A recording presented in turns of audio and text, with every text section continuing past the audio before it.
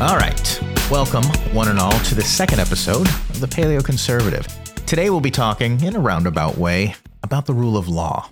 There's a phrase you may hear, mostly used in liberal circles, othering. People who use this term would say that to other someone is to treat them or refer to them as being fundamentally different than your group. If you're familiar with the 10 stages of genocide, for example, I think it's basically the same as the first stage in that list, which is called classification. It's separating people into us and them.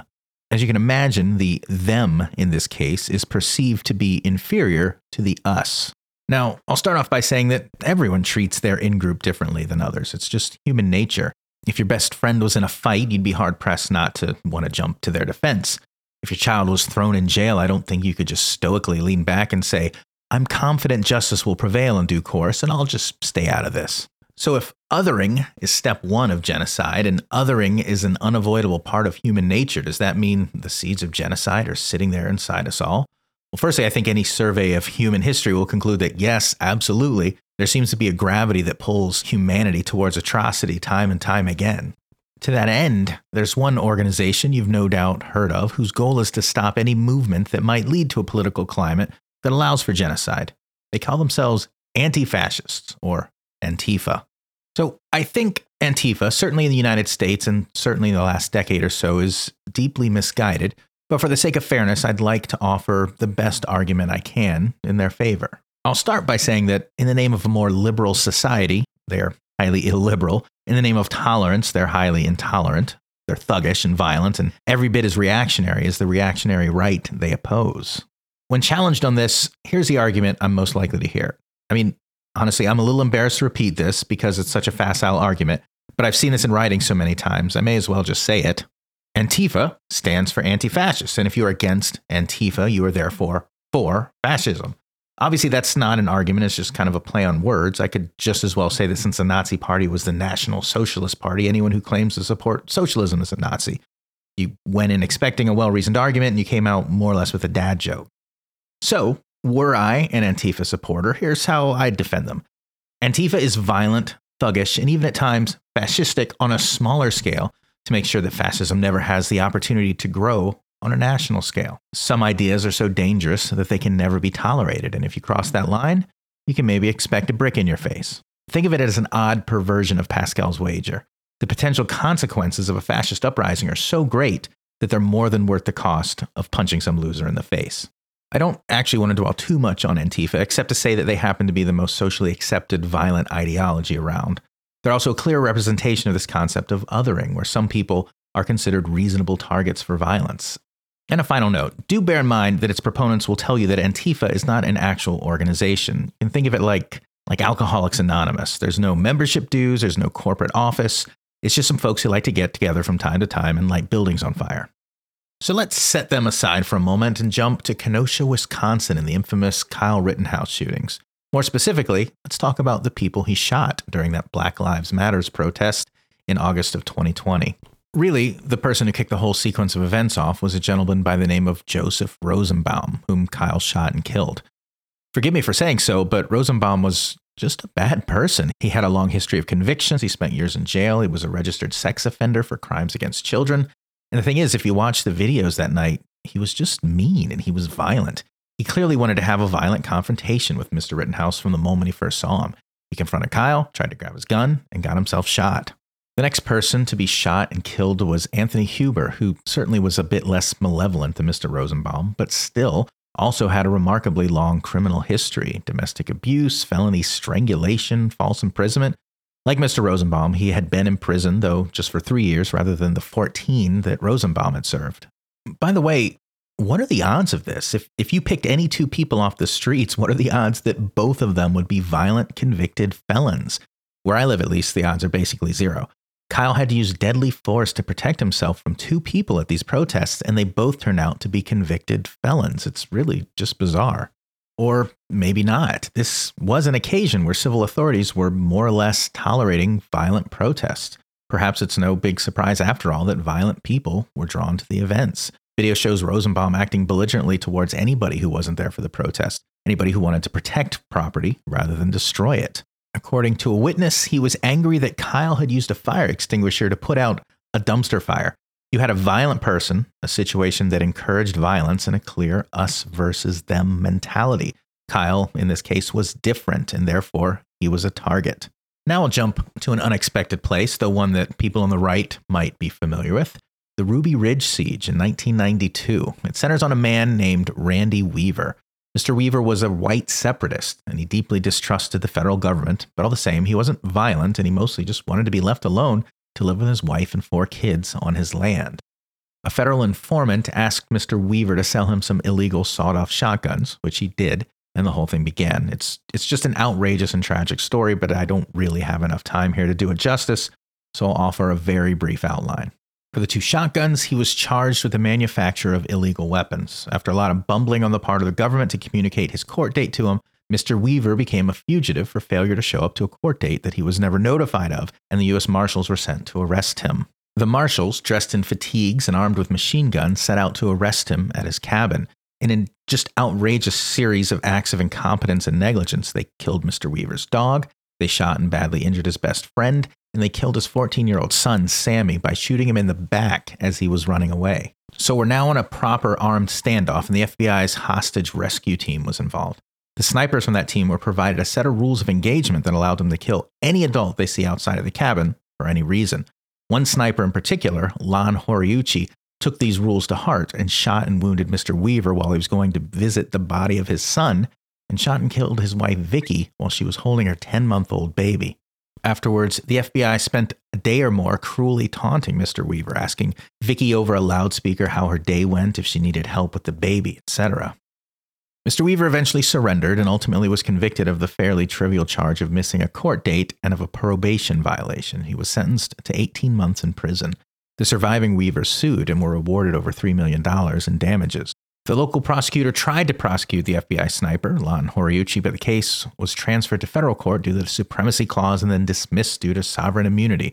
This also turned into a bit of a saga I won't go into now, but Mr. Horiuchi ultimately was never really held to any sort of criminal or professional accountability. So he wasn't prosecuted, fired, or demoted. In fact, he was invited to the next major federal government standoff in 1993 in Waco, Texas, with the FBI and the ATF facing off against the Branch Davidians. Once again, I'm not going to go into detail about Waco, but between it and Ruby Ridge, there have been countless books, documentaries produced, songs written, memorials erected, etc. Much like the Weavers, the Branch Davidians wanted to be left alone, and they distrusted the federal government. Their leader, David Koresh, had numerous wives, some of whom were probably underage. They were weird. They had strange religious beliefs. They were others, and that probably made them easy targets. And the whole scenario, really, it's a lot different and much larger in scale than Ruby Ridge. And in this case, there were 126 Branch Davidians under siege by the federal government. And when all was said and done, 82 of them were dead, 25 of whom were children. The whole scene was horrifying. The compound caught fire and collapsed. The FBI used armored combat vehicles. Most of us would call these tanks, but military types would probably correct us on that, to punch holes in the compound and to launch gas grenades at them. It's all been about as analyzed as the Zapruder film at this point, and people disagree about whether or not pyrotechnic tear gas rounds or flashbangs started the fire, or if it was mass suicide by immolation. Lon's colleagues in the FBI hostage rescue team apparently wanted to prove to the world that FBI snipers are among the most horrifying humans on Earth, so a bunch of them went and posed for pictures in the rubble of the compound. You can Google these pictures if you want, they're real, but imagine a big muscular guy in fatigues cradling his favorite rifle, standing on the smoldering ruins of a building with an actual burnt human body in the background. Also, obviously, the bodies of the 25 dead children and 60 or more adults have yet to be recovered from the rubble under his feet. 3 different snipers stood in the same spot and posed for the same picture. Also, just so you know, these FBI snipers claimed that they never fired a shot, despite there being evidence and testimony to the contrary. Now, what could Ruby Ridge, Waco, and that night in Kenosha all have in common? Well, for one thing, they're both cases where violent people were allowed to act on their violent impulses. The government and all of society should have enforced the rule of law. Surely a mother holding her infant daughter is someone that society should protect, but instead Horiuchi was given license to kill her. And obviously we have this sense of others that I spoke of before. If an FBI sharpshooter's neighbor's house burned down, I doubt he'd go and pose with his gun next to their smoldering bodies, but somehow the Branch Davidians were just different enough that he felt no shame doing the same, standing on the bodies of their burnt children. Kyle Rittenhouse, misguidedly or otherwise, set out to bring some order to a night of chaos, and for that he was targeted. For that, he was viewed as the other.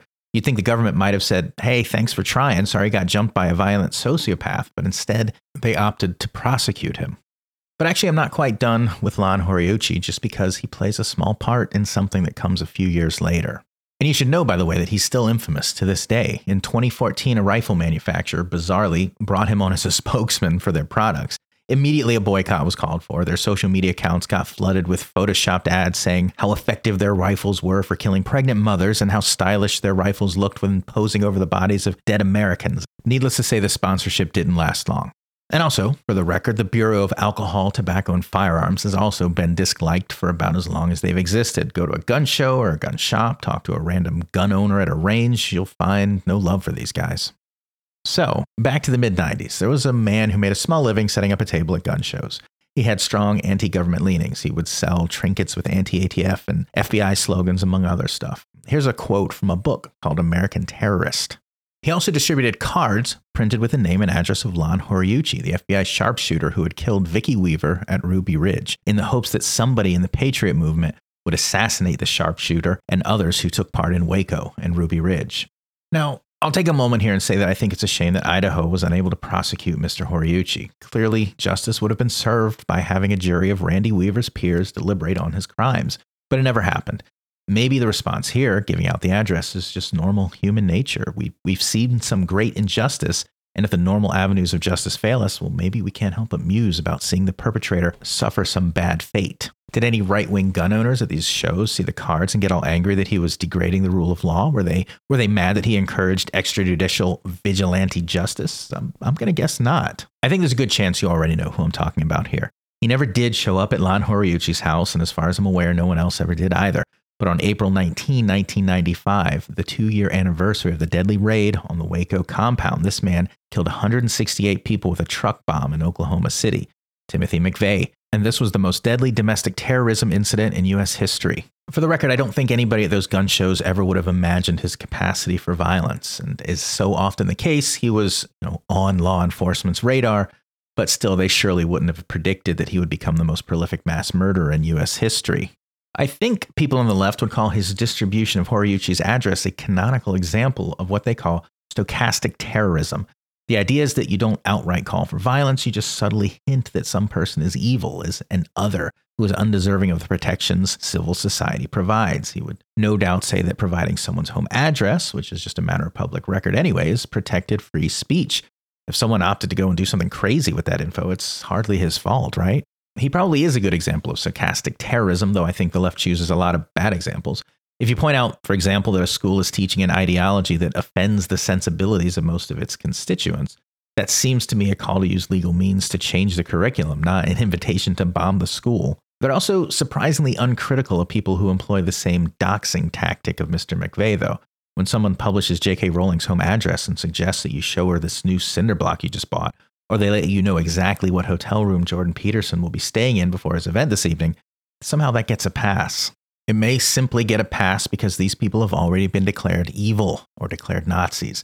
They are others, and obviously we can set aside the rule of law where Nazis are concerned.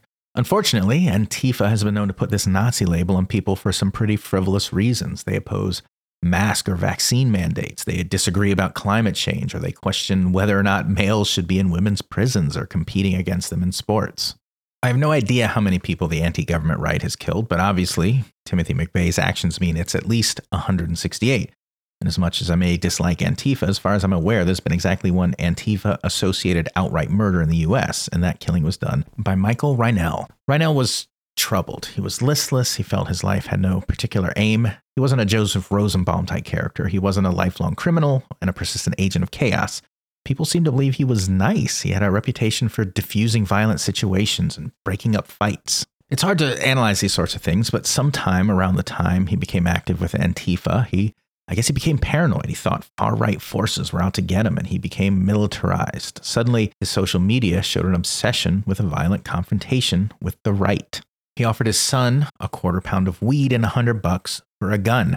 And by the way, he was almost 50 years old, not the 20-something you might expect from what I've described so far. On August 29, 2020, he waited in ambush for a member of an organization called Patriot Prayer to walk past him, and he shot and killed a man named Aaron Danielson, who, by all accounts, was not really threatening him or anyone else. Rhinell was very easily identified by his distinctive tattoos. I think 4chan actually made the connection first.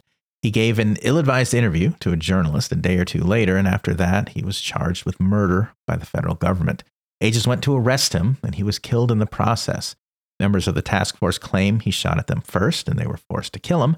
And there are people on the left who would say he was basically executed. Obviously, I'd be a hypocrite if I didn't suggest that a bit of skepticism is always warranted when dealing with the actions of federal law enforcement. There were apparently no body cams, so nobody really knows. One might think his Antifa-aligned friends would look at this in a moment of introspection. This man was effectively radicalized, and it cost him his life. Perhaps they view him as a cautionary tale against spreading violent ideologies. Except, no, they don't. The only lesson they seem to have taken from the Rhinell saga is the need for better operational security. Don't talk to journalists. Don't let anyone film you. So now they beat up journalists and live streamers along with the so-called Nazis. So, well, now we've got a pretty diverse list of factions that I've discussed today. And what do all these people want? Well, Antifa would like to prevent a fascist uprising. Okay, sure. I think a lot of us would prefer that violent goons not go around arbitrarily declaring harmless people fascists and get beat up for it. The Kenosha protesters, at least on paper, want to see police deprive fewer people, specifically fewer black people, of their life and liberty. They want police to respect people's rights. I think that is reasonable as well.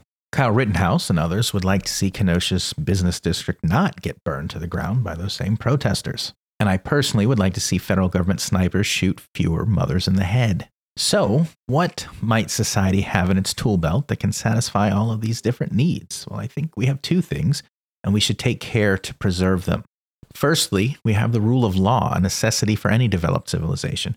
People should be confident that their place of business, their livelihood, their home won't be burned down by an angry mob or by a government tank. People should feel safe to speak unpopular ideas. And secondly, we need that wonderful phrase from our 14th Amendment, equal protection under the laws. It doesn't matter if the person trying to attack you or your property is a protester for a popular cause, the police, or a federal agent. If they violate your rights, they should be prosecuted. And also, it shouldn't matter if you're Jewish or gay or black or some stupid white kid trying to put out fires or an actual literal Nazi. No one should be able to physically attack you or deprive you of your rights. If we jealously guard and vigorously enforce the rule of law and the equal protection of us all, no one should ever be able to send us down the path of tyranny, atrocity, or genocide, or fascism.